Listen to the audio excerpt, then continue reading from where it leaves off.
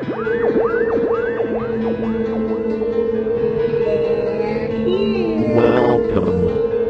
to Spooky South Coast.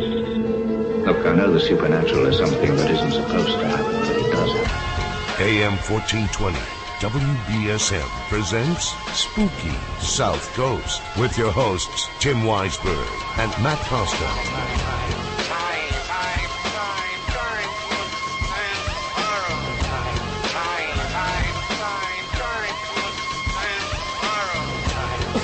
Good evening and welcome to Spooky South Coast. Tim Weisberg here, along with the silent assassin Matt Costa and science advisor Matt Moniz, here to talk with you about the paranormal as we are each and every Saturday night.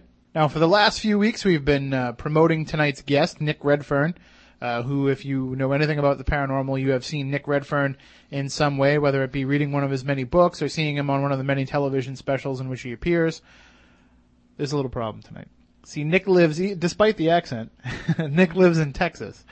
He's from the UK originally, but he lives in Texas now, and there's been some bad weather there over the last few days, and there's no power where Nick lives, which, you know, is good because you get to get back to basics and spend some time with the family and, you know, have a nice, you know, old-fashioned little house on the prairie kind of Saturday night.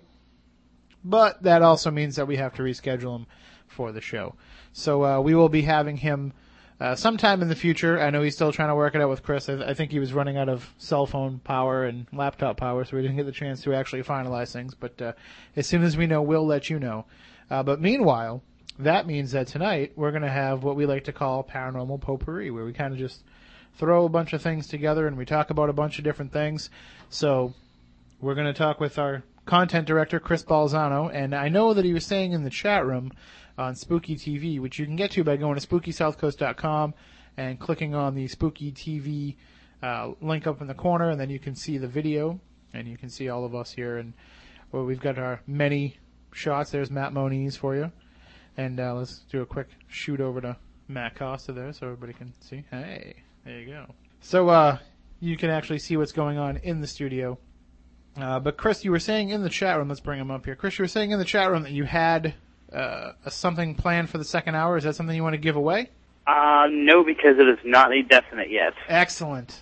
I'm still waiting to hear back. But if this gentleman agrees, he just has to check some things out. Because I called him with about, or I should say, I emailed him with about an hour and a half left in the show. Some things to work out. It would definitely make for an interesting and educational debate tonight. Well, that's what I like. We brought you on as our content director a while back, and you know, you've done a great job of making sure that we know with plenty of advance warning who the guests are going to be. Now you're getting to experience the other side of Spooky South Coast, the way that we did it for so long, and that's booking by the seat of our pants. That's sometimes driving in here to the Spooky Studio and making phone calls along the way to see who we can get to come on the program, hitting up Facebook before the show, you know, whatever we can do to make sure that we have people lined up for the show. So welcome to our world a little bit. You know, the cool thing is it makes us kind of think about, who else do we kind of want? Like, what are the things that we want? And more importantly, like, what are the resources that we have? So, you know, we had talked about bringing on someone from the Sally House. So I'm looking to book that guest now. And then this gentleman, if this gentleman can't come on tonight, then it's definitely someone I want on later. And then I was actually able to reach out to Darkness Dave today, who was filming his you know, TV show that they've got going on, the Paranormal Challenge. And actually, Dave was very nice. I'm surprised he even got back to me because he's like, I was just shooting. I'm here. I'm like, I'm showering. I'm not going out, but you know, I really can't. So I was actually impressed that he called me back. I didn't even text me. He called me back to say that he wasn't going to be able to make it tonight, but that he wanted to come on and talk to some spooky South Coast people. So he'll be coming up in the next couple of weeks too. So in our debacle, we actually found some other things that we really kind of want to explore in the next couple of weeks. So that's pretty cool. Absolutely, and we've got plenty of time here to talk about all things paranormal. I mean, we're on every Saturday night, so I guess, you know, the rest of the way, you know, we've got to deal with a few 7 o'clock starts for the Red Sox, but I don't think there's any more late starts. So we should be here through the rest of the season.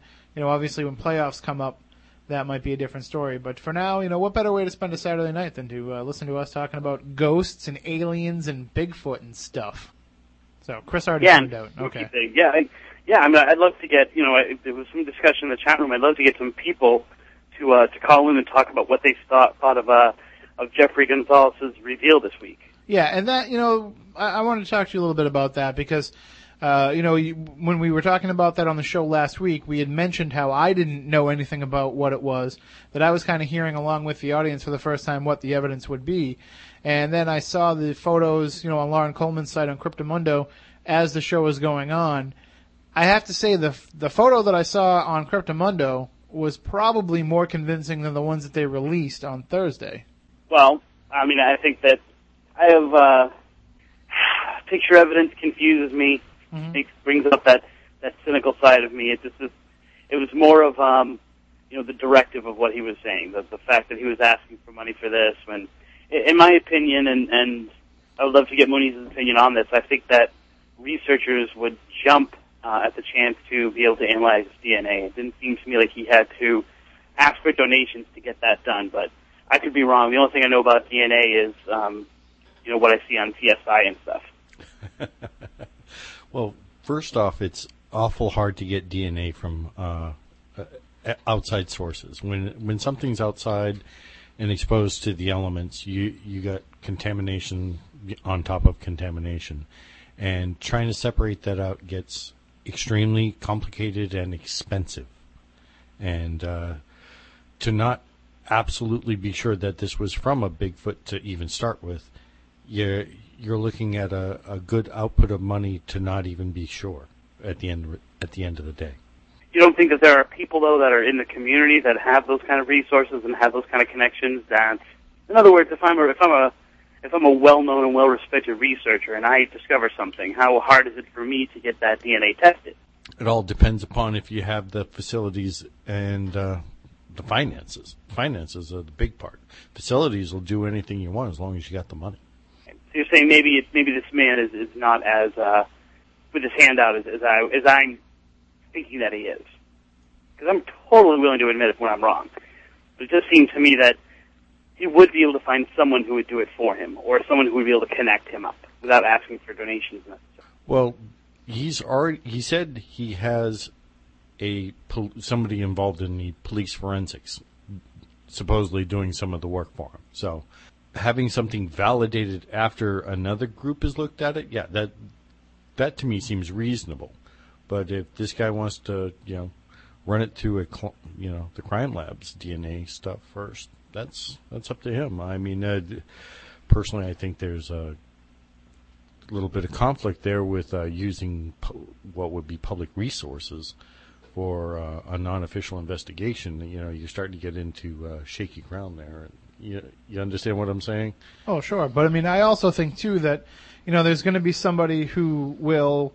I don't want to say, a Bigfoot researcher necessarily, but somebody who would like to capitalize off a Bigfoot researcher. Somebody that wants to maybe make a DVD, or somebody that wants to put together a Bigfoot tour, who would, love to jump at the chance of spending a little bit of this money to try to authenticate this as best they can in order to have some sort of end result. I think that if you look at how they handled it, Chris, by going up there and saying that they just wanted help with getting the DNA tested instead of saying, hey, send us money and then we'll take care of it, it gives it a little bit more credibility in my eyes, because they're not looking for a check written to them, but they are looking to have something done basically for free. I mean, are you skeptical at all based on, the way that they approached it? Yeah, I mean, it was a big media, well, I mean, in terms of just the fact that there was media related to it. I don't know, I mean, I think we talked about, we talked about skepticism, and I'm starting to see, at least from my end, a lot more cynicism at a lot of these things that are going on in the integrity of people, and so, I am, like I said, I am totally willing to say that, maybe I'm just getting tainted in the fact, but to me it seemed like, somewhat of a circus to get the information out there, and so, I think that goes to credibility. Well, let's not forget though, too, if you look at their website, it doesn't really, it doesn't seem like they shy away from publicity. It seems like they're kind of looking to get some attention paid to their paranormal society, whether or not, it's just to increase their own visibility in the community, to increase their caseload, or if they're one of these many other groups that are just trying to get their own TV show. Whatever it might be, whatever their end game might be, the fact is, by having a press conference, you kind of announce your presence to a greater part of society than might have known you existed previously. So I can understand kind of wanting to have that press conference aspect to releasing this information, but we were talking about this as we left the studio last week. I think the better way to do it would be to put it out there through, the regular, cryptozoology channels, and to not be waving it. I just think the whole thing that happened with the Bigfoot in the freezer soured the media on the whole idea of this, and you don't need to give them yet another reason to scoff. Yeah, I mean, although, that whole fiasco, and I'm even reading things that are in the chat room, every falsehood does ruin the field. And yet people were talking about Bigfoot for a month leading up to it, and people were talking about Bigfoot and the fact that this was a hoax, and that's a bad thing for people who are really looking for it. Like, that all puts it out there for people to at least explore. So, I think that I'm not ready to say the whole thing was a fraud. Like I said, I got a good word from someone last week that this was a credible person, that, we should have him on to talk about this. And so, I stand by, not making a final decision until I get more information. Well, I guess the other problem, too, could be, what if it's... And I'm going to have a press conference about it, about feeling that way, too. Well, the worst part is if they, if they really do believe that this is excellent evidence, if they really do believe that this is the real deal, then you should probably authenticate it first and then go before the cameras. You should probably have somebody at least give you a little bit more than just, I guess a photo comparison to a bear or whatever else they did before they felt comfortable enough to go before the media. I would just want to have something a little bit more. I'd want to find a way to get the DNA testing done and then announce to the world of what we had.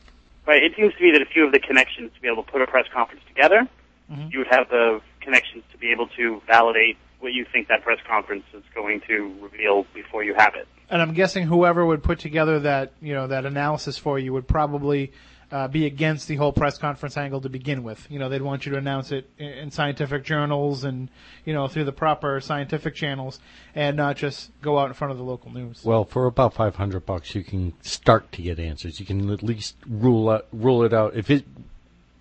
You can at least put it into a family. If it is within the hominid family, then yeah, you can look further. It may come up being human in the end, but you can at least, rule out if it's bear or some other animal for at least $500 worth of DNA testing. Or for about $5 worth of fingerprint testing, you could probably check out and look and see, whose hands it was that were leaning up against the glass. That'd be what I'd want to know more, because the more I look at it, the more it looks like, and I'm not accusing anybody of anything, but the more I look at it, the more it looks like somebody's either playing a trick on us or somebody's playing a trick on Sanger Paranormal Society. So let's ask our friend Matt Costa over here what he thinks, because he's more skeptical than anybody about it. Matt, have you had a chance to see those the better pictures instead of just what we saw on Cryptomundo last week? I saw a little bit of it, but what'd you think? I don't know. It looks like slobber. It does. It looks like. But there's that perfect imprint of slobber that I'm not sure is natural. I haven't slobbered on enough car windows lately to. Oh, you haven't led, my friend. Heard of window lickers, but. Well, but Matt, I know one of the things that you're very interested in is cryptozoology, and yes.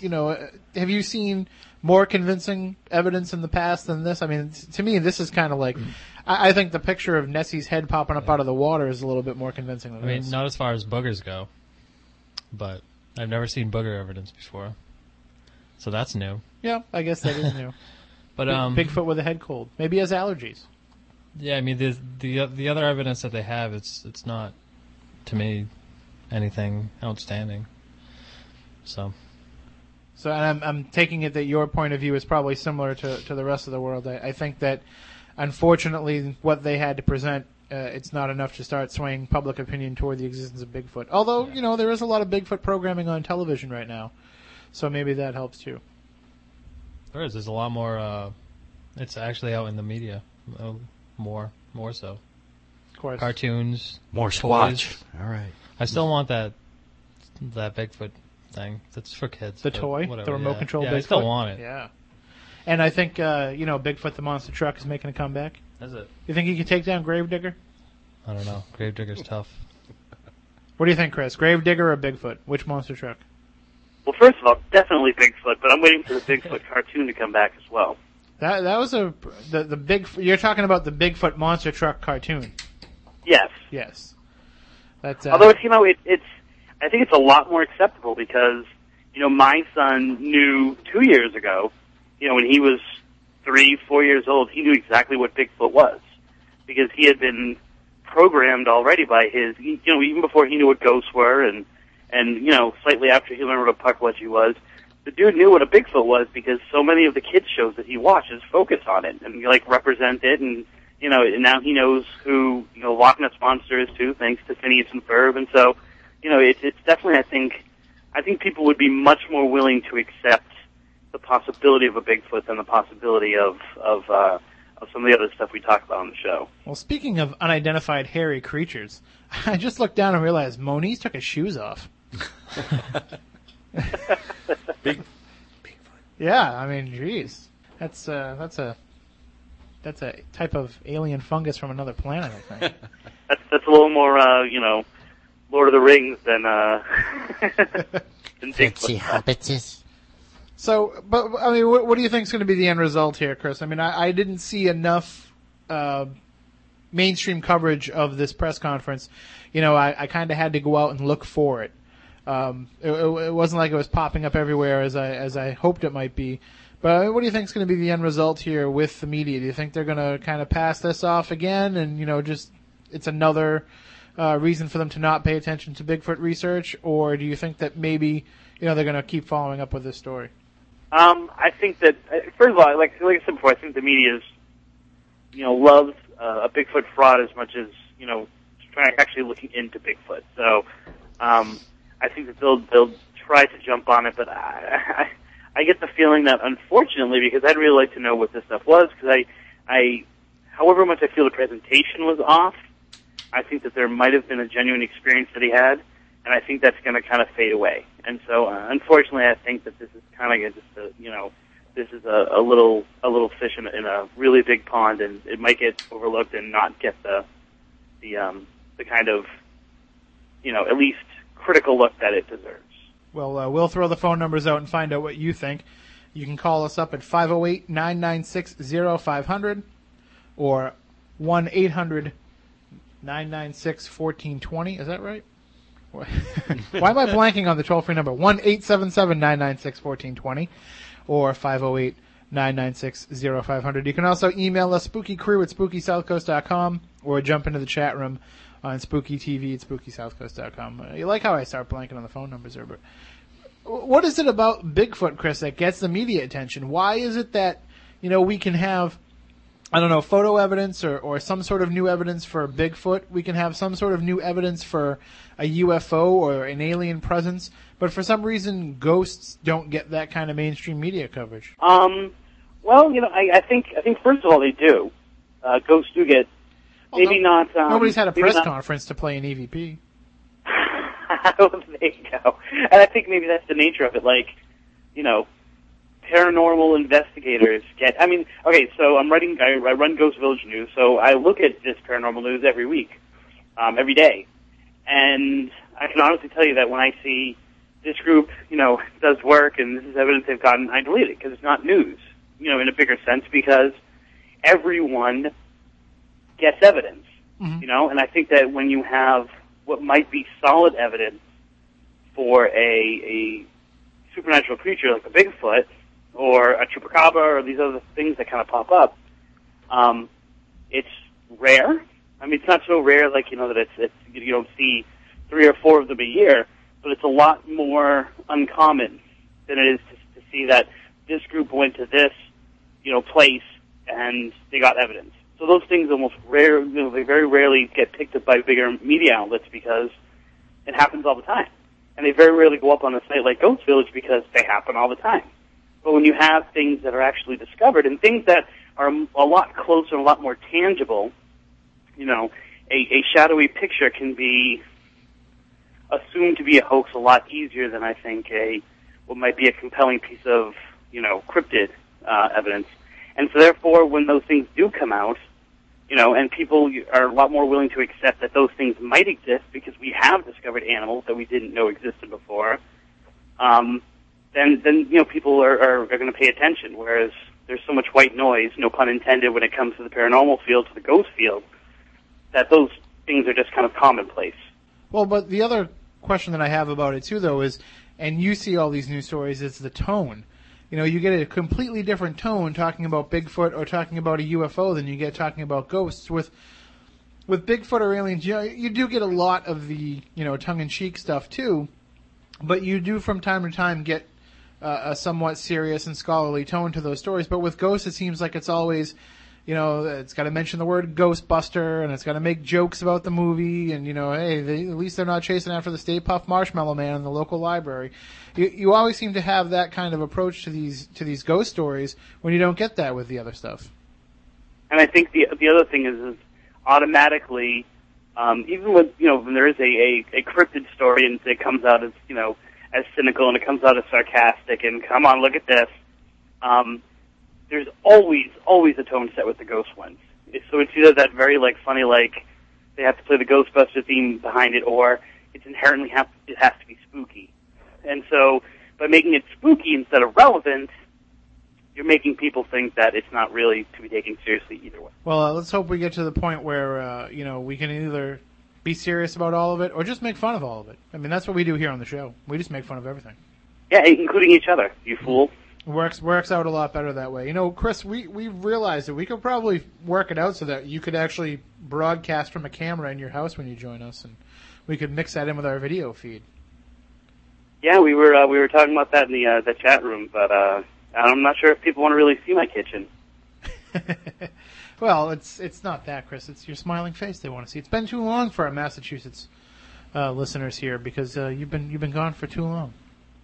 I know we're coming up on a year since I was there for the last Triangle show. Which, by the way, when is the Triangle show coming up? I don't know. You're the content director. Content director.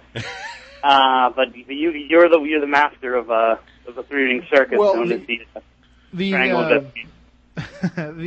The idea that I heard kicked around, and this was brought up by our friend Carl Wood and a couple other investigators. They're thinking about August 28th to coincide with the anniversary of Anawan's capture. So if we could work that out to maybe do it on that night. I mean, I just worry that, I'm just, off the top of my head, I'm not looking at a calendar or anything. I wonder if we're getting too close to Labor Day weekend and if that's going to be a tough time for people. But I like the idea of tying it into an anniversary there instead of just going out on a random date. No, I would completely agree with that. I think I've been trying to do that as well, set things up with anniversaries and things like that. But, I'm definitely willing to, or waiting to be a bystander and just be a listener on that Triangle show this year, so.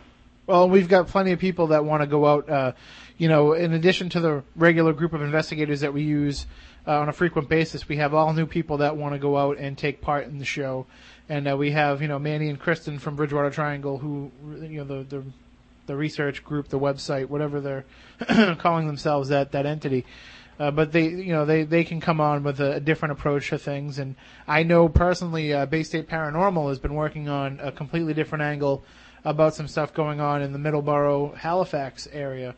So there's always new avenues to explore instead of just rehashing all the same stuff. But if you can tie it into one of those anniversary dates, it just makes it all the more intriguing because, we hear the stories about how on the anniversary of this happens. So maybe we could actually be there when it does. I'm with you. I'm on board. I'll keep the date clear.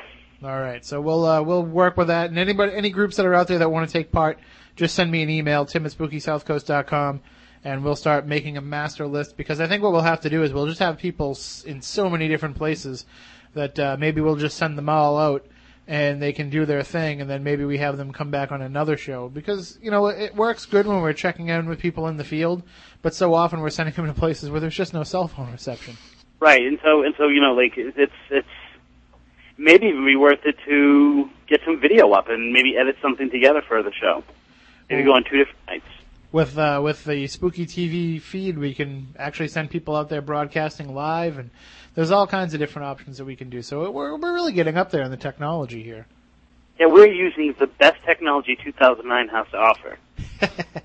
I know, we just discovered, that we can put multiple webcams in here, so we have all these different camera angles, and just before the show started, I realized we can do a picture-in-picture, so that we can actually bring up, what Matt Koss is doing while the show is going on, so people can see that he actually is working.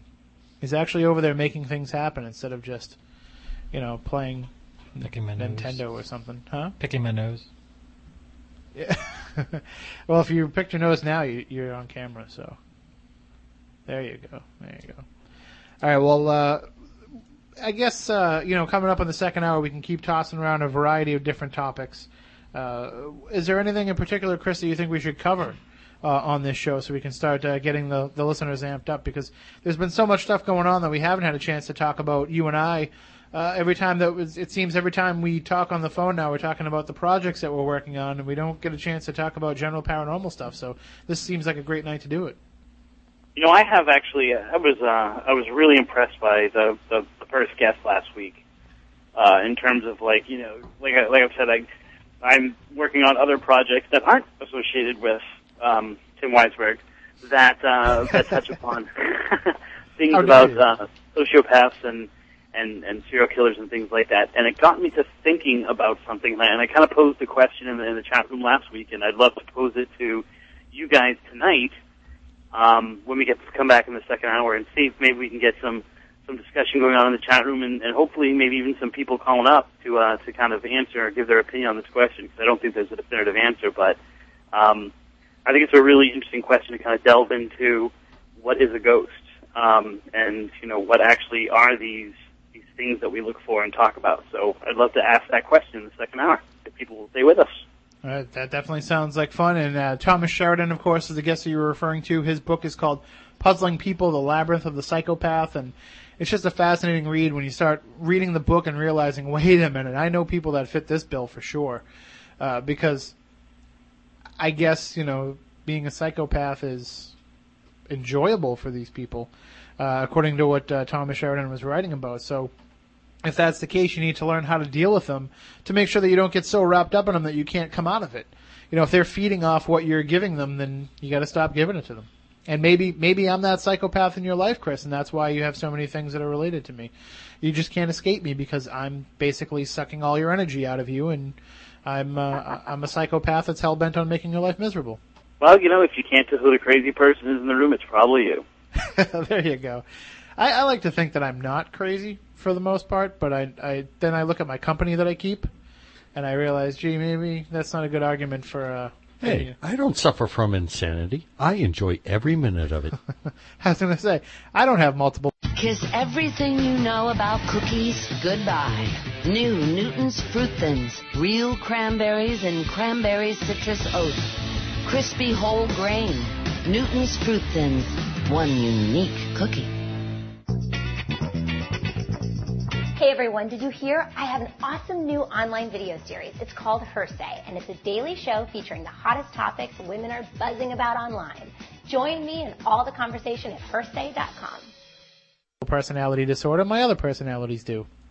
Yeah, I think about the fact, and I debate the fact that whether I'm crazy or not enough that it means that I'm not crazy.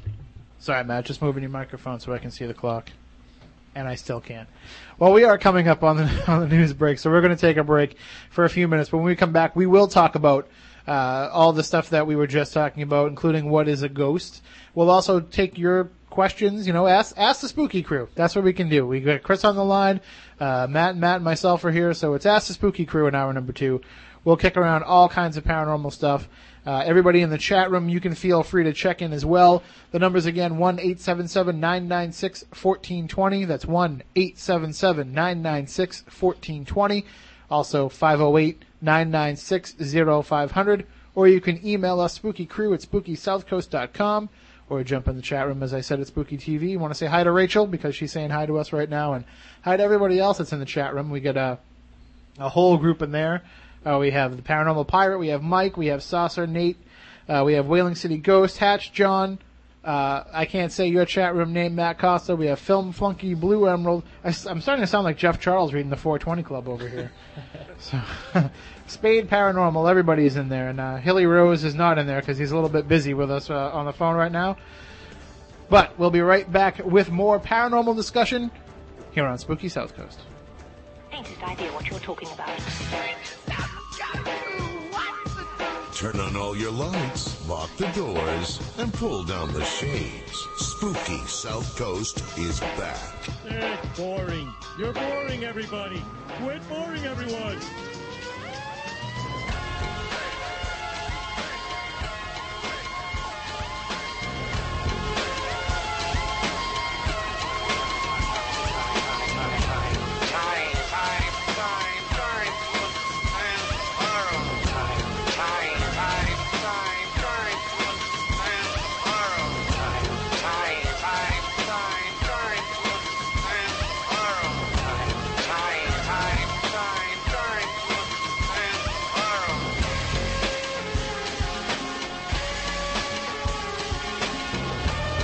Welcome back. Hour number 2 of Spooky South Coast. Tim Weisberg here, along with the silent assassin Matt Costa and science advisor Matt Moniz. Also joining us is content director Chris Balzano. And if you go to SpookySouthCoast.com, you can see the show as it happens. We have Spooky TV live here in the Spooky Studio. So I highly recommend it because we have multiple cameras. We have cool effects. We've just added a new feature here just these past few minutes, where now during the news breaks, instead of just playing the news over that audio, over that video portion of the show, we actually turn on the microphones here in the Spooky Studio. So you get to see the behind the scenes of what goes on. You can hear us talking crap about whoever our guest is on the phone before the second hour. And right now, that guest that we were crap talking about is Chris Balzano. And it's just another way that we can make things more interesting for the audience. So Spooky TV is on SpookySouthCoast.com if you want to click there.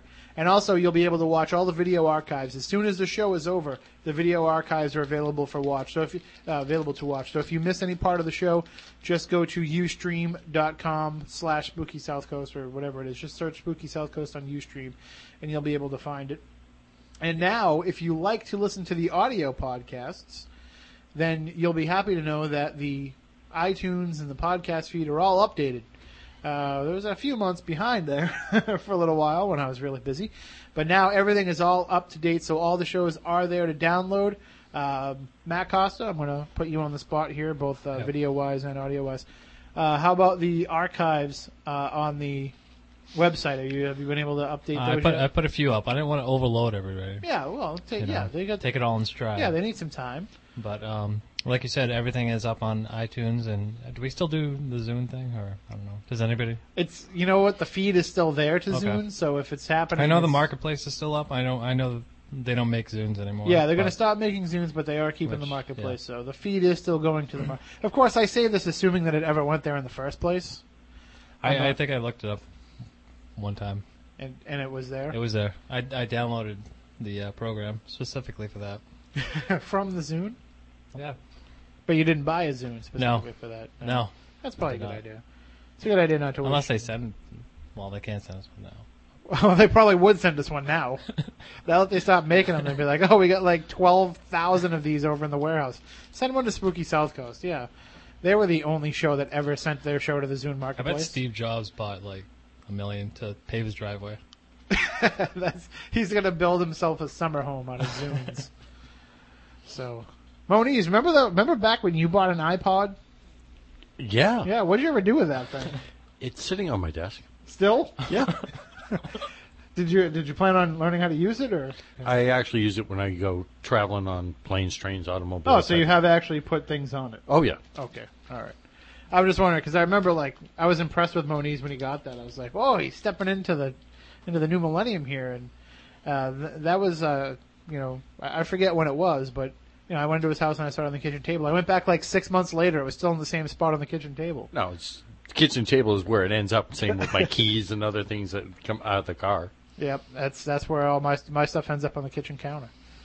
So, Chris, where do you keep all your stuff in the house? I've got a little basket, and then once a week I go through and I throw away all the things that, that I don't have any reason for keeping whatsoever, but for some reason at the time it seemed like that receipt for cantaloupe seemed important. So I should do that. I should actually go through the baskets that I have on my counter and actually throw things away that I don't need. Well, after my computer crashed, I was able to get most of my important stuff from little bits of USBs that were all over my house. So, well, I'm not saying that I procrastinated cleaning out my office at home, but we started cleaning off the desk, and I think I found the outline for the first episode of Spooky South Coast. So that's been there for a while. Did you find the notes when you decided to call me administrator for 7 years? Yeah, well, yeah, that's... Remember when we argued about that? Back on your first appearance? You weren't sure what you wanted us to call you? I'm just Chris. Yep. And now, here it is, 6 years later, and you're still just Chris. Still just Chris, and about pretty much at the same place, so... Well, now you're part of the spooky crew. There you go. So there you go. You had to sit through 6 years of all of our BS to finally be accepted into the group, and now you're wondering why you ever cared. I still have my hat, so... You still have the hat, but no bottles of water. No bottles of water, no Freddy Krueger key ring. You know what? I'm gonna tell Chris this story since he's on the air. We've been kidding around drinking these Venom energy drinks. Can we plug them? Are they a sponsor? Venom? Yeah, we've been messing around, holding up these Venom energy drinks to the cameras and talking about them and everything. But the reason why we have them is because I bought 2 cases of them at a yard sale. For like $5 a case. So it's like 18 cents or whatever for a bottle of this is what we're paying. So Chris, I will hold one of these for you, and the next time you come up here, I'll bring it to the studio. Oh, beautiful. So you never get to get water, but you're going to get the Venom energy drink. If he wants, he can have my Freddy Krueger bottle and keychain. You still have them? Yeah. They're on the table right next to the iPod. So there you go. Close to the refrigerator. He promises that he only used the bottle once. And don't worry, he didn't drink anything out of it. He used it to spit tobacco juice. Now, am I seeing in the chat room that every single person is saying that they have a key ring and I don't? I think that's what's going on, yeah. What we did is we gave away Freddy Krueger key rings and bottles of water to the first, second, third, fourth, all the way through the 250th person to post in the chat room. And then we ran out just before we were going to give you one.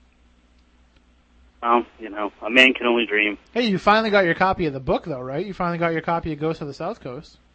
Oh, yeah. I'll be reviewing that any day now. He's like, I'll be sure to read that eventually.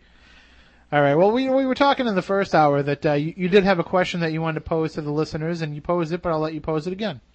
Well, I was thinking last week as we were talking about, and we kind of were having a side discussion about, who in this kind of lexicon of serial killers would fit as a psychopath. And we were debating Manson, whether or not he had showed compassion and empathy for the people who were in his group, especially in the early days, and whether that was coinciding. And it really came down to, based on Thomas's definition, I don't know him well enough to call him Tom, that it all had to do with brain chemistry. And I started to wonder. And so kind of here's my question. I would love to get you guys' thoughts on it, because I don't think there is an answer, or at least one that's sufficient for me. If we survive after death, in and our our mind daily lives, exists... we make many decisions. Life is made up... The question will never be posed. You still with me? Oh, yeah, we're here. Okay. So if we exist, after death, if there's such thing as a ghost, and there's such thing as an intelligent haunting, so it's our consciousness projected outward to the world from a place where we're not physically alive anymore. And if a going theory on that is, that is electrical impulses left over, or whatever it might be, if we had a disorder, I think and it kind of extends beyond this, but if we had a disorder that was a chemical disorder, for example, bipolar, or, something, diabetes even, something like that, would we continue to have those disorders, and would they influence the way that we interact with people once we're dead? So if there's something organically wrong with your brain that makes you, for example, a psychopath now, wouldn't you no longer be a psychopath if there's no longer any chemistry, if it's just electricity? Well, Moniz, I'll let you field that question first. My answer would be no, because your brain sets up what would be the frequencies that you're used to thinking. Your brain, it's wired in that pattern. So once you're gone, you've established the pattern. You've established the rhythm that is your mind. Chemically, it may be set that way because of that disorder in the brain. Why would that pattern or signal not be continued on outside the body? Okay, so if I, for example, if I am schizophrenic, and in my real life... And so is your other personality. and in life, in reality, or whatever we want to call it, I'm on heavy medication for that. And so I've got that under control. If the chemicals are no longer there, that's no longer brain pattern. That's an outside influence controlling the way that my mind works and the way that my mind's allowed to work. Well, your brain was also altered by the chemistry of what you've been taking, too. Right, but if I go off that medication in real life, I start to hear the voices again. Yeah, but what I'm trying to say here is you're altering the brain chemistry with various forms of pharmacopoeia. That pharmacopoeia is what's being used to control the pattern that is being put into your brain. Once that pattern is set, what, according to most people's theories, being that it's just beyond, your soul is just, or mind is just being transposed beyond, that pattern is already still set in your brain. Whether you have the chemicals or not, that's the last imprint it had to work. Because, so it's only the last imprint? Or at least it's what helped shape that pattern. In other words, if you don't have the physical part of the brain to be twisted in whatever fashion that you're talking about mentally, then why would it continue on if there's no physical restrictions anymore to it? In other words, the brain is your template, what helped wire your thought process, that energy wave pattern, if you want to call it that, and then it's carried on. Without the physical structure anymore, it's not going to make any difference. The pattern is the pattern. It's that blueprint is already laid. Well, to me, though, that it seems that changes over the course of our life, and so therefore, why would it not change based on experiences we had in the afterlife or substances we're no longer allowed to take in? Well, I wonder if it has to do, though, with does it become, you know how we can have learned behaviors, and you know how there's things that just become kind of automatic second nature. It's embedded within our, wiring. But if you take that wiring away, I think we'll still retain some of that, mainly because it's familiar. I think if you're going to change from one state of consciousness into the other, and we'll just say that. We'll just say that death is a change in the state of consciousness, so we can stick with this theme. But if that's the case, then I guess it's such a shock and such a change that you try to keep it familiar. You try to keep operating the way that you know how. Right. If you sail your boat into strange and unknown choppy waters, just keep doing what you've been doing and hope that you stay afloat. Bear in mind, what you're dealing with is also now you don't no longer have a corporeal body. The brain is used to all the sensory input from all its organs, the eyes, the hearing, the sense of smell. All your senses feed your brain in terms of information. It's looking for its physical connection. You all of a sudden disconnect to that. All you have left is the psyche that's left behind. So your thought processes are what you had learned and accepted before, because you no longer have the feeling hot, cold, or you don't smell this or that. And seeing and hearing is a different form of perception now, because it's not coming from eyes per se or through an auditory impulse. It's now all just basically electromagnetic, I guess. Yeah, I agree with that too. It already is when you begin, though, from that.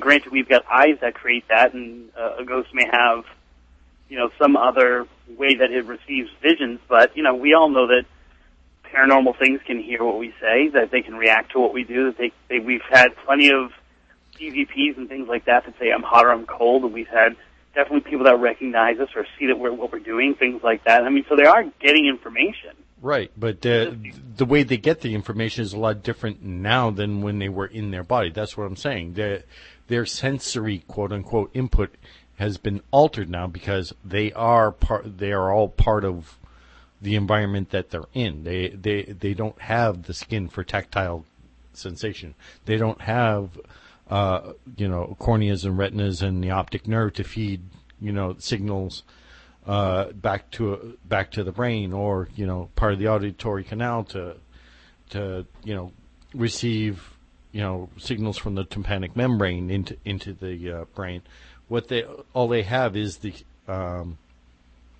impulses that like I said, made up their consciousness. Their sensory input must obviously be altered, because they no longer have the physical means in which to send that sensory information to them. I mean, isn't the whole idea of being a ghost kind of hanging on to those learned behaviors? Isn't that kind of holding on to needing to be tied into the living world? I mean, I'm just assuming they don't need to communicate in the way that they do. They don't need to even care about us anymore, care about the living anymore. But it's just, it's holding on to that. So if you're going to hold on to what you've left behind, then why wouldn't you hold on to it in a way that's familiar? Right, but if you take, once again, someone who is schizophrenic, both sides of that coin are familiar to them. And it was the pharmaceuticals that were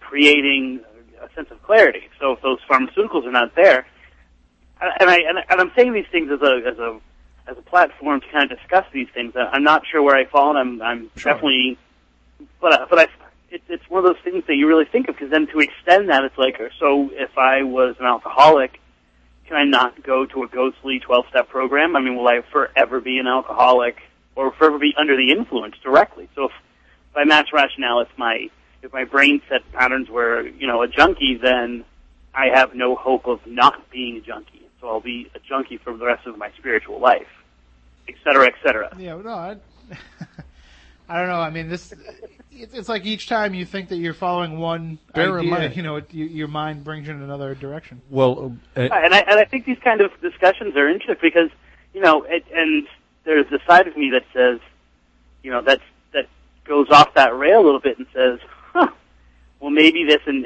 Tim and I have had discussions about this lately, about soul and the existence of soul, and soul as it pertains to the paranormal. Mm-hmm. And it's, it's one of those things where, well, now, can we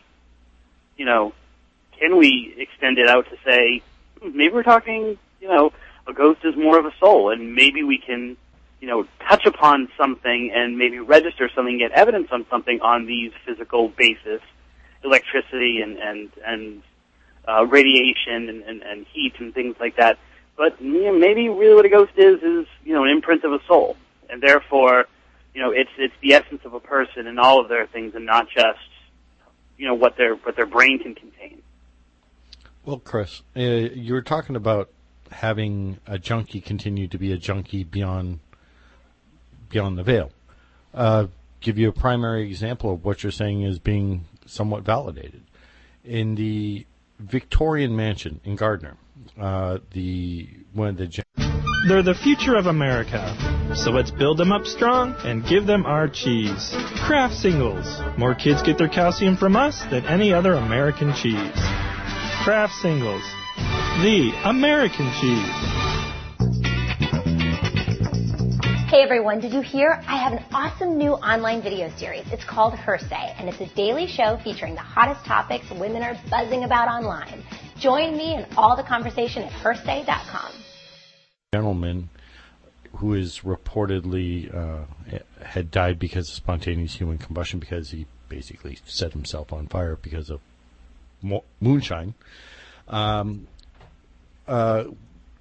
When alcohol was brought up and said Porteo, there was the same EVP response, and there's also been several other cases where people that are obsessed about whether it be a person or other physical objects, and in some cases drinking and other narcotics, believe it or not, in some cases, that ghosts have been still longing for that. They've been longing for that person. They've been longing for that bottle, being able to drink again. And there was, like I said, one case where you were talking about a junkie, and there was a person that I know that got an EVP of where a person had OD'd on heroin and got talking about wanting to shoot up again. So yeah, it still does carry on. I have heard that kind of thing myself. So it reminds me of one of the very first books when I started seriously getting into this. I think the book is called Communing with the Spirits. I still have it. And one of the things it talked about was really kind of like necromancy and magic and things like that. And it wasn't what I was looking for, but it's a fascinating book. And one of the things it talked about was when making these offerings and these things are basically trying to get ghosts to kind of work for you. You really wanted to do things like work with alcohol, because then you would get alcoholic spirits and they'd be a lot easier to control and a lot more willing to do what you wanted them to do. So the whole existence of alcoholism or drug addiction, you know, as you were saying, behind the veil, I can totally come to terms with it. I can totally say that I've heard cases of it. You know, and I've worked with people who have had spirits that, you know, seemed as if they were bad alcoholics, you know, angry drunks. Well, my question was, that means you wouldn't be able to get over it. Well, look at the traditions in South America and in other countries where they generally do leave a bottle of alcohol at a loved one's gravesite.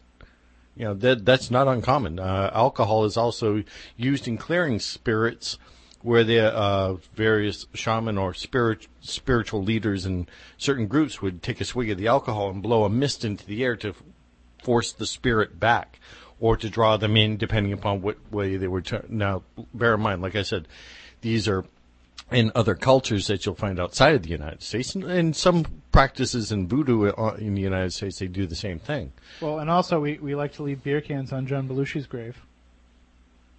Oh, I'll leave that one right where it is.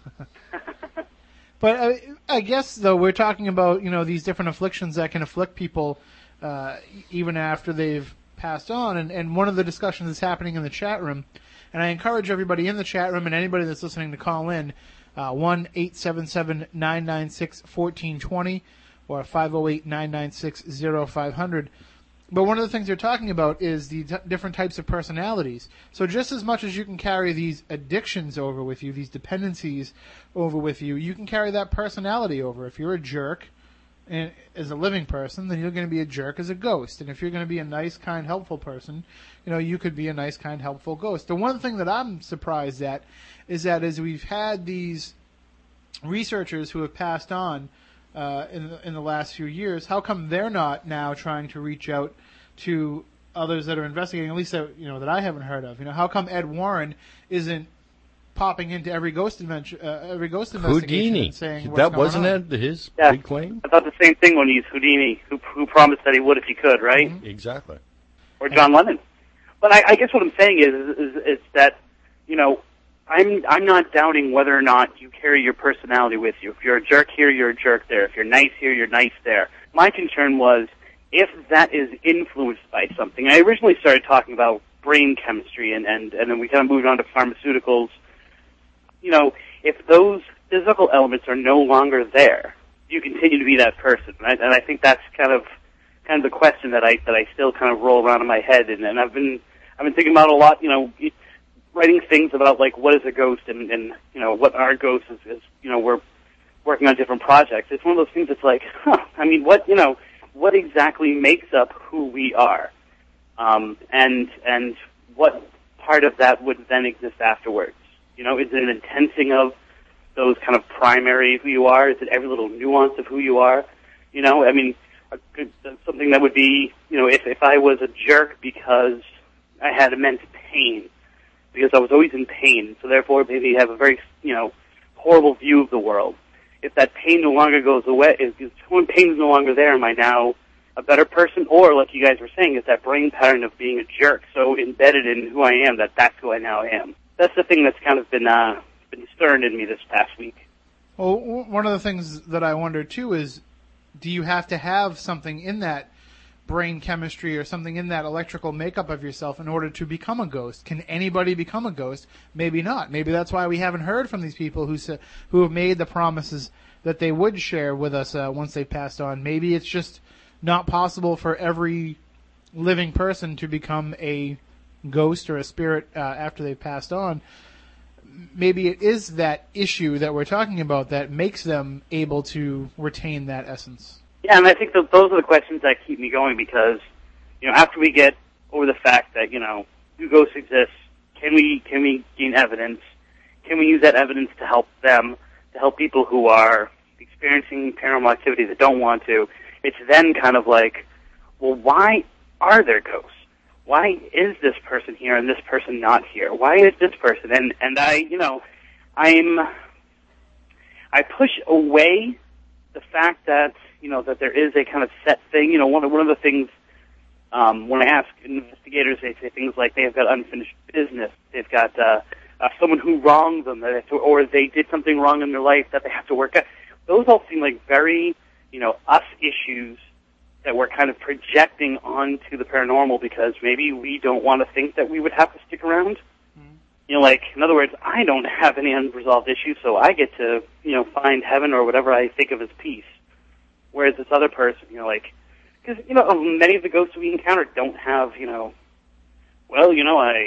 abused my children, so therefore I'm trying to work that out before I can move on. Or, I can't find my buried ring, and I can't find rest until someone gets that ring and gives it to my wife. Like, those are kind of romantic stories that I don't encounter a heck of a lot when I'm actually investigating or when I'm talking to people and getting their stories. Is there more of an idea with the people that you do talk to that you are a spirit in distress? I mean, I hear very few content ghost stories. I mean, we hear some stories of people who are content with a haunting or some spirits that don't make trouble for them, but we don't have a lot of people a lot of ghosts that we hear about who are Casper. Yeah, like communicating the fact that yes, I know I'm a ghost and I'm happy being a ghost and I like being here. It's like everything that happens in the investigations that we hear about is like the beginning of Beetlejuice, and very few of it is to the point where it's the end of Beetlejuice. Where hey, we're ghosts and we're happy to live here and we're all getting along. Well, I think that's because the people who communicate with us are the ones who are disturbed by what they're experiencing, and therefore they're more likely to have a negative experience. Or misunderstand it. I've had plenty of people who, after investigating and understanding and maybe even communicating, one way or another, are fine. And the hauntings just kind of go away. I mean, that's the majority of places. It doesn't take anything active to help them find peace. But it's these kind of like romantically spooky, EVP-laden things where it's like, knife. It's like, automatically, I know he was killed, and all of a sudden you start creating this backstory that seem to be the stories that stick. And I think the nature of the person's death might have more to do with whether or not they stay kind of with us than who they were as people before they died, or circumstances surrounding the days before they died. Well, there's also the possibility, too, though, that as we've developed more as a society, a sense that we can say that ghosts exist. As a society as a whole, we can kind of say, all right, 4 out of 5 Americans believe in some existence of the paranormal now. So we can go along those lines of saying, yes, ghosts are real. I think now the stories that we have to hear have to be more intriguing than just the fact that there is a ghost. There has to be more to the story than that. It's almost like if we say now, oh, there's a ghost. Yeah, well, so what? What does that ghost do? What does that ghost want? How does that ghost communicate?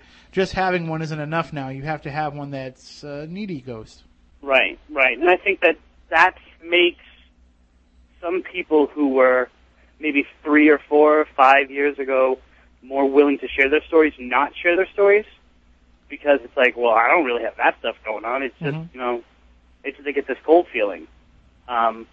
And that's actually maybe stunted the field a little bit, because it creates this impression that everything has to be negative and intense. When in the beginning, if you stepped outside the Bridgewater Triangle, things seemed to be a lot more pleasant, and I got a lot more stories that were uplifting. And I don't seem to get as many of those uplifting people anymore. Well, part of that problem, though, is and I hate to go back on it and keep harping on this stuff, too, but what we're seeing on television now is more of that negative stuff. We're seeing more of the confrontational ghosts. I don't want to say we're seeing more negative spirits, more demonic entities, but we're seeing more confrontational stuff, more headbutting between the living and the dead than we're seeing cooperation and, peace and love and understanding. And I think as that becomes more prevalent, then I think you're going to see people wanting to have those type of experiences because they think that that's what a paranormal experience is now. Right, or they choose to ignore those kind of low-level hauntings that they might have that involve more, not pleasant, or pleasant, not very intense experiences, because it's like, well, that's not what I've been taught what a ghost is. And that's ridiculous, too, because what ends up happening is, and people are talking about this in the chat room on Spooky TV, but what ends up happening is you could have a sustained, we'll use the word haunting, we could have a sustained haunting where there could be evidence every day where you could interact with the spirit, document the spirit, and try different experimentation knowing that it will respond, and really set up a good example for the general public that ghosts are real, and put that on television and blow people's minds with that, but it doesn't have a nice script to it. There's no good backstory behind it. There's no drama created around it. There's no easy cuts to commercial. There's no way to actually take it, glorify it, dramatize it, Hollywoodize it, so it doesn't get the airtime that it, would if we were just worried about proving that they're real. Hey, if you don't tell me one, I'm going to tell you a dirty little secret. Just don't share it with anybody. I love James Van Praagh. I really do. I think that however commercial what he's doing is, I think that to hear him speak and to see that other side of the paranormal makes it more uplifting for me. Because so much of what he's presenting is, fraud or not, that kind of lighter golden side of ghosts that, we don't get to see enough of. Yeah, but there's, you know what I mean? Take away my man card if you will, but there you go. Well, I took away your man card a long time ago, but for different reasons. I know your cell phone ringtone, my friend. But the idea, though, that that might have been great, 5, 6, 7, 8 years ago when James Van Praagh was, considered one of the forefront of the paranormal community. But now he's been kind of, now he's a niche. Now he's been compartmentalized as being, that's who he is, but that's not what the paranormal is. And basically what we're doing is we're basing an entire field, not ourselves, not people that know about it and that are in it, but the general public is basing an entire field on what gets ratings. We're basing our perception of the paranormal as an American society or as a global society based on what draws the best numbers on the Sci-Fi Channel, which when you think about it, it's kind of how we live everything. Everything is basically deemed by what's going to be making money and what's going to be drawing people's attention. But in this field, more than anything, you can't really afford that. What will sell the ad dollars? Yeah. Except on this show. We don't have any ad dollars. No, but I'm referring to TV, and unfortunately, you're right. That's the standard that this, industry has come to. Can we sensationalize it enough to market, product to? Yes, this poor family's going through all kinds of grief and aggravation. Their life's being turned upside down, and, there's strife and everything. Let's put it on TV. Kiss everything you know about cookies goodbye. New Newton's Fruit Thins. Real cranberries and cranberry citrus oat. Crispy whole grain. Newton's Fruit Thins. One unique cookie. Hey everyone, did you hear? I have an awesome new online video series. It's called Her Say, and it's a daily show featuring the hottest topics women are buzzing about online. Join me in all the conversation at hersay.com. TV, and let's see who will pay to advertise over it. Even quote-unquote reality shows are not really that. You can kind of tell where they've pushed people's buttons in some degree. Let's just say, and I don't want to talk out of school here, but let's just take a look at TAPS. Okay. Okay, let's look at the situation with Brian and Taps on Ghost Hunters, where they started, jumping down his throat and everything. How much of that was done for the cameras? And I'm not asking this. I don't want you to answer this, Moniz, because I know that you know behind the scenes stuff. But I'm just saying, like, how much of that was played up for the cameras? How many times did a producer say to Jason, "Oh yeah, that's good stuff. Yeah, keep ragging on him a little bit. That's fine. Keep ragging on him a little bit." And that's what ends up happening. And it's not just paranormal reality. It's all reality shows. And if you are a constant viewer of these programs, then you can kind of pick up on that. If you watch Survivor, if there's no drama happening in a team, they create it. They'll create it. They'll put together some sort of challenge where they know somebody's going to screw the pooch and they're going to have everybody else jump down their throat. And that's what they do. They find a way to manipulate it. So it's not really real. It's just unscripted, scripted television. It's let's put the people in this situation and see what happens, and then if it doesn't happen, we'll make it happen.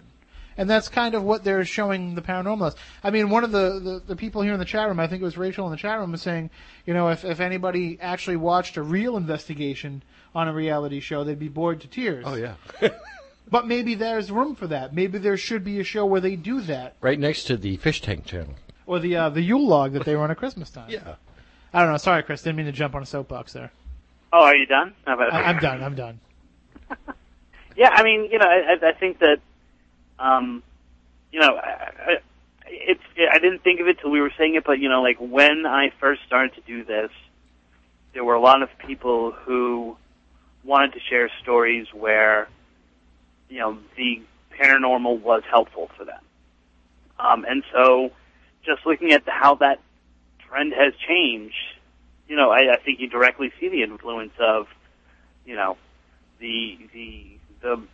scary, the freaky, the intense, the evil, kind of drowning that out. So I would agree with you.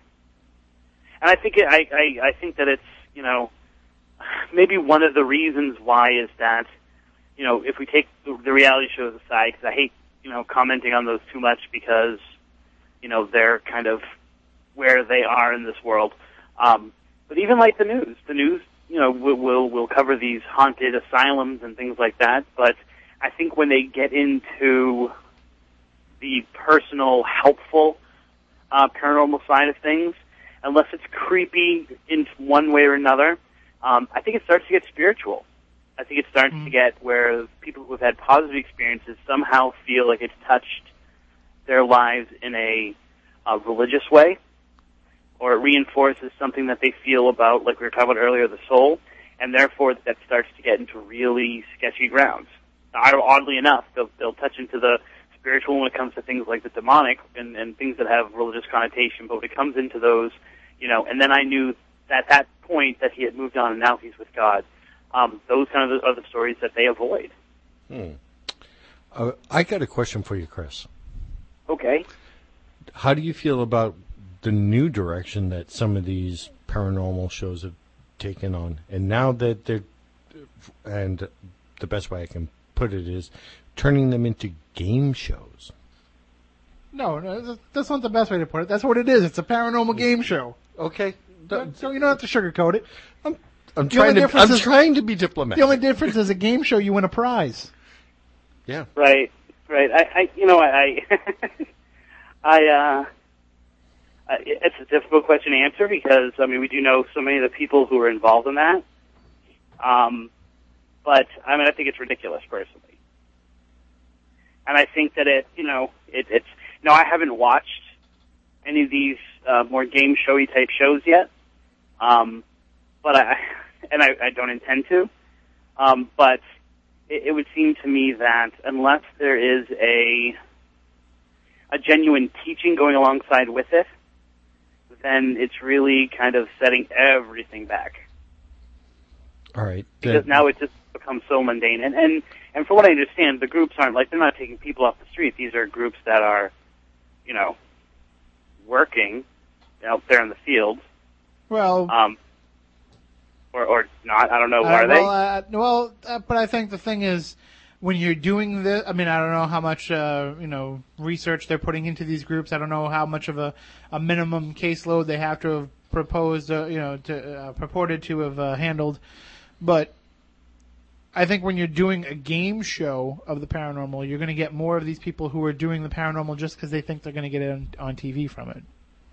There's been several of down those naked and humping gravestones, perhaps. Well, but I mean, this goes back to the very thing, though. I know you don't want to talk about the reality shows, but I just want to go back into this just a little bit here. The paranormal is the only field that you can get into where you can be doing it for a short amount of time, and somebody will start saying, "And I'm in talks with a producer about having my own television show." Anybody that goes camping doesn't suddenly feel like they're going to get a reality show where they go out and survive in the wilderness. Anybody who goes fishing doesn't think they're going to get a fishing show.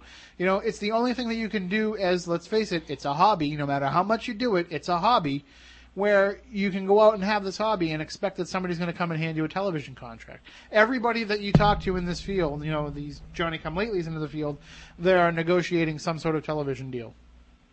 Except me. Okay, so, right. Yours is already signed. I do not have a television deal, just so people know.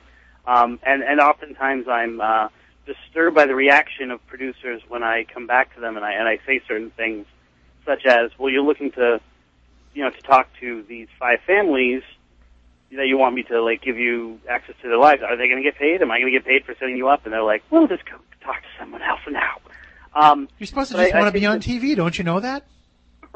Right, and I think the unfortunate thing is it sets up the expectation that unless you have a page on your website that talks about all the different media you have done, then you're not considered legitimate. And I think that's the unfortunate thing, because then you're starting out with thinking the first thing I need to do, and I know this is somewhat me talking out of the side of my mouth because I do write books. But it's, you know, it's unless I'm published somewhere, or unless I'm on a TV show, or unless I've been on a TV show, or, you know, my local affiliate has covered my investigation, then I'm not valid. You know, and I think that validity, and it's the first thing I teach when I teach computer research classes, and I explain to students how, you know, for example, search engines work, and they're like, really? You know, it's not the best information, it's the most frequently hit or the highest paying information. And it's the same kind of thing here. We automatically assume if I'm looking for a group in Maryland, because I'm looking to pass off a case for them or something like that, you know, the loudest, the biggest squeak gets the oil kind of thing. Like when I'm doing that kind of research, I find the people who are the first ones that come up in the search engine are the people who have the most kind of quote unquote credibility because they've been covered by news sources and things like that. And I think that's not necessarily true. You know, it's funny when I look back. I did my, when I was on Coast to Coast about 2 years ago, but the biggest hit that I got on my website and the most response was when I was on 94.5, Jam in 94.5. And at that point... Was that when you were jam scammed? No? I was not. They asked me to jam scam, actually. And oddly enough, I could tell it was so long ago that we were actually talking about Buffy the Vampire Slayer. So that's how long ago it was when we were, and it was still on. I was going to say, you were talking about Buffy the Vampire Slayer like an hour before the show started tonight. So. But it's true. It was still on. It was like, what's going to happen next on Buffy? But, I had just published some stuff in Jeff Belanger's book, Encyclopedia of Haunted Places, which, is such a long time ago, and I know and I'm so much more well-informed now than I was then, and yet at that point I was an authority. And I got 4 or 5 times as many hits than I did going on anything that I've gone on since then. And it was so early on in my progress as kind of presenting this to the world that it's like, really? That's, that when I became an authority on something because I was on Jam in 94.5 and people were able to hear me and connect with me and respond to me as opposed to the hours of painstaking research that I put into a book that some people might read and some people might not read, or at least working with people for things that they've experienced and quote unquote cases, and I've done so much more since then, and yet back then I was considered an authority, and I look back now at some of the things even that I said in an interview, and I'm like, oh wow, dude, that was so far off. I mean, that was being thrown out cliches. Mm-hmm. And I think that that's kind of the reality that we're in, even more in the reality TV shows. I think and it's molded by them, but I think it's the perception of the investigator that their worth is based not on on work that they've done, but rather work that's been covered. Well, we're actually coming up on the end of the show here. We've got a few minutes left, so if anybody wants to jump in and have their thoughts heard, 508-996-0500, 1-877-996-1420. And I'll just say this too, for all the producers out there of these paranormal shows that do these different specials, these different whatever it might be that's a paranormally themed program, understand this: most of us that are in this field are not good looking enough that just seeing ourselves on TV is enough of a reason to do your show. So you got to start ponying up a little bit of something, and that goes for us especially, right, Chris? Oh, I'm a good-looking man, dude. Don't even put me up there. Yeah, I'm a handsome fella. Meanwhile, he won't hook up a camera for Spooky TV, so what does that say? Because he knows that we don't pay.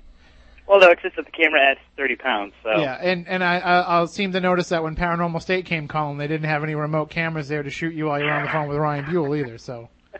Which I think is hilarious because I think, you know what? Honestly, my legs are really nice. I've had a lot of people compliment me on my legs. I think anything of me, like for my next book, I'm just going to take a picture of my calf muscles. There you go. Same here. I get that a lot too. I'm just going to put that forward from now on. So you're a hairy Italian guy. So. There you go. I'm a hairy Italian guy. So, but I think that and that's automatically then it's the people who are able to articulate who get the press, and the people who aren't don't. And I think, we know of some really amazing writers who aren't necessarily the best people to talk to, on, programs and won't be on TV shows and things like that, who are blow away with their understanding of ghosts, other paranormal things, people who can put a sentence together and look good and are flashy and are kind of PT barring them, kind of like things going on. So, there you go, whatever that means. There's room in this field for people that have style. There's room in this field for people that have substance. But we have no room for people that have style and substance. That's just too much of one thing, Jeff Belanger. I was going to say that would be me. Yeah, so there you go. Well, I don't know, Chris. You have your own unique style. Sure. If you rock the Spooky South Coast hat, I don't know how I can possibly put you in style. Hey, whenever I am doing something that causes, forces people to have to physically look at me, I do wear my Spooky South Coast hat. So there you go. So when you're on, and my wife is like, "These are our wedding pictures. Are you sure you want to wear that?" So I'm like, "Yeah, I got it." So when you're on Paranormal Challenge, we can count on you to wear the hat. I am going on Paranormal Challenge. I'm waiting for the call. I am Massachusetts Paranormal Crossroads is going to be a team that will investigate a haunted location. And of course, it's just me. For anyone who's wondering, there is no other Crossroads. Crossroads is a site, not a organization. It will be me. I will definitely be wearing, a Red Sox shirt. I will be showing off my amazing calf muscles, and I will be wearing a Spooky South Coast hat with no Freddy Krueger keychain. You'll get one. Now, we only have about a minute left, but I will say this. Matt Moni said that he doesn't have a paranormal TV show. What he doesn't know is that there is one coming to Spooky TV that we haven't told him about yet. It's called Who Wants to Date a Ghost Hunter? And we're basically going to put Matt Moniz out there. It's going to be the Matt Moniz Meat Market Show. And we're going to set him up on dates with different female paranormal investigators. And they're going to go out and investigate together. And we're going to see if we can make a love connection while they try to find evidence of the paranormal. What do you think? Yeah, I'm all set with that. Come on, it sounds like a great show. Chat room, what do you think? No. Come on, let's get a petition going. Email us, spookycrew@spookysouthcoast.com. It'll be fun. Didn't Matt have a contract with certain cable to make documentaries, though? Yeah, I've been sending them emails back and forth with stuff. I'm not going to be on it. I've just been ferrying them information. They're going to put other people on camera. You know me. I'm not one of these people that likes to be on these TV shows. Yeah, we were just pulling his leg. We would never do that to him. I think we'll do it. All right, well, we're just about done for this week's show. So, Chris, what's coming up next week on the program while we have you here? Next week, we have our new UFO from across the pond reporter coming on. His name's Mike Hollowell. I encourage anyone to go to SpookySouthCoast.com and check out one of the articles that he has posted up there. Excellent. He's going to be coming in. We'll be celebrating, our defeat of the British by bringing in a British guy. I got to cut you off. End of the show. Oh, there you go. Mike Hollowell. There you go. Stay Janice also spectacular. has a new article there, so read that too. Stay spectacular.